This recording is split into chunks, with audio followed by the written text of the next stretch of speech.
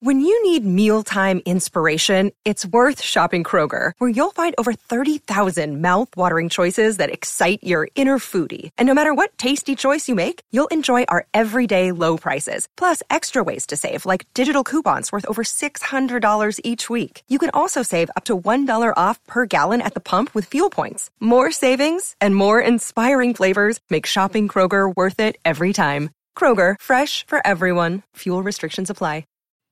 To stop the hard-charging Chargers, the Steelers' secondary must step up and take the ball away, while the defense needs to win on first down. We're breaking down the lightning bolts. Welcome to the Steelers update from Pennlive, where we keep track of all things Steelers so you don't have to. This is John Lucy reporting. Using the word formidable multiple times to describe Pittsburgh's Sunday night opponent, the LA Chargers, Coach Mike Tomlin says winning the primetime game begins with the Steelers' defense winning on first down. ESPN's Jeremy Fowler reports Tomlin called the Chargers' offense, quote, unbelievable lately, and the first thing he cites is that offense's first down efficiency. Chargers and Rams are the only teams averaging 7+ yards on first down, Tomlin said. The Steelers' D must change that. Two things will be different on Sunday night at Heinz Field in Pittsburgh. The Chargers will be without star running back Melvin Gordon, who is having a Pro Bowl year but has tweaked his MCL. And the Steelers could get back defensive lineman Stephon Tuitt. Jerry Dulac with the Pittsburgh Post-Gazette reports Tuitt said on his radio show he is ready to go and will play versus the Chargers.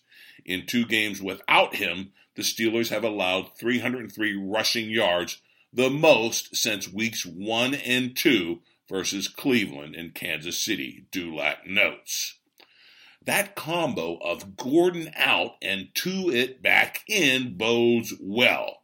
But Tomlin and the Steelers are looking for the defense, especially the secondary, to step up and take the ball away from the Chargers, who love to throw it to a plethora of wide receivers. Getting turnovers has been a big problem for the Steelers' defense all season, says Ed Bouchette with the Pittsburgh Post-Gazette, writing, quote, they've produced just 12 turnovers, tied for 10th fewest in the NFL. 6 of those are interceptions by 6 different players, 2 of them linebackers. That comes to 4 interceptions by the secondary and just 2 of them by the starters. Would it be too much to ask for the Steelers' defensive backs to maybe have multiple interceptions in one season? Bouchette asks, only semi-sarcastically. Then he points out, quote, Sean Davis had 3 last season as strong safety, but since he's moved to the more interception-friendly position of free safety, he has none. Bouchette adds that Tomlin has expressed concern that not only is his team not coming up with turnovers, it is turning the ball over far too often.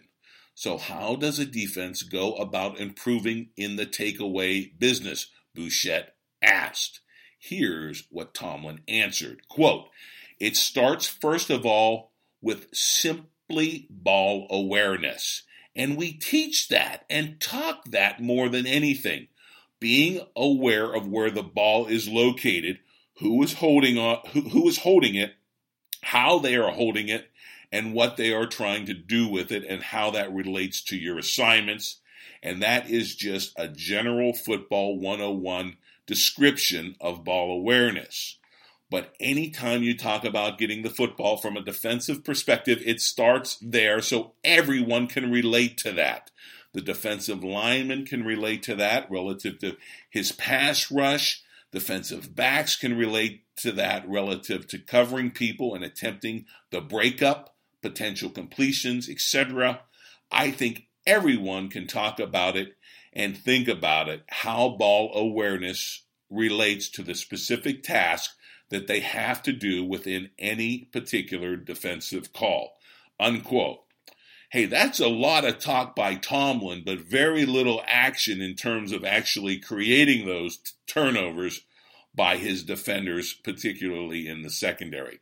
Let's see if that changes. But now for a look on the offensive side of this game. This is a rare clash of 2004 first-round quarterbacks, and they are still with their same team 15 seasons later. NFL Network's Aditi Kinkawala tweets that the Chargers QB Phillip Rivers and Steelers QB Ben Roethlisberger have played each of their 15 seasons for just one club. How rare is that? Well, she says since the advent of free agency, only 16 of 16,586 NFL players have played exclusively with the same team for 15 plus seasons. 16 players of more than 16,000 players. That is rare, and it's pretty cool. Some are predicting this game as a playoff preview, with the Steelers now looking like a number 4 seed in the AFC and the Chargers going in as a wild card. That would mean LA would come calling in Pittsburgh once again come January, and at that time advancing in the Super Bowl tournament would be at hand. Unfortunately, Ed Bouchette points out that the Steelers are currently 0-2 versus the AFC West, where the Chargers reside. They've already been beaten at home by Kansas City and just last week out in Denver. They have the Chargers this week, of course, and they will be at the Raiders the week after. So we shall see. Will they even up that AFC West record, or will they dig themselves a deeper hole in the playoff standing? Of course, we're going to have all your key matchups for this big Sunday night primetime game, so come back for the latest on the black and gold. Sign up for the podcast on Amazon Alexa, and of course, log on to Pennlive.com anytime for your real-time Steelers news.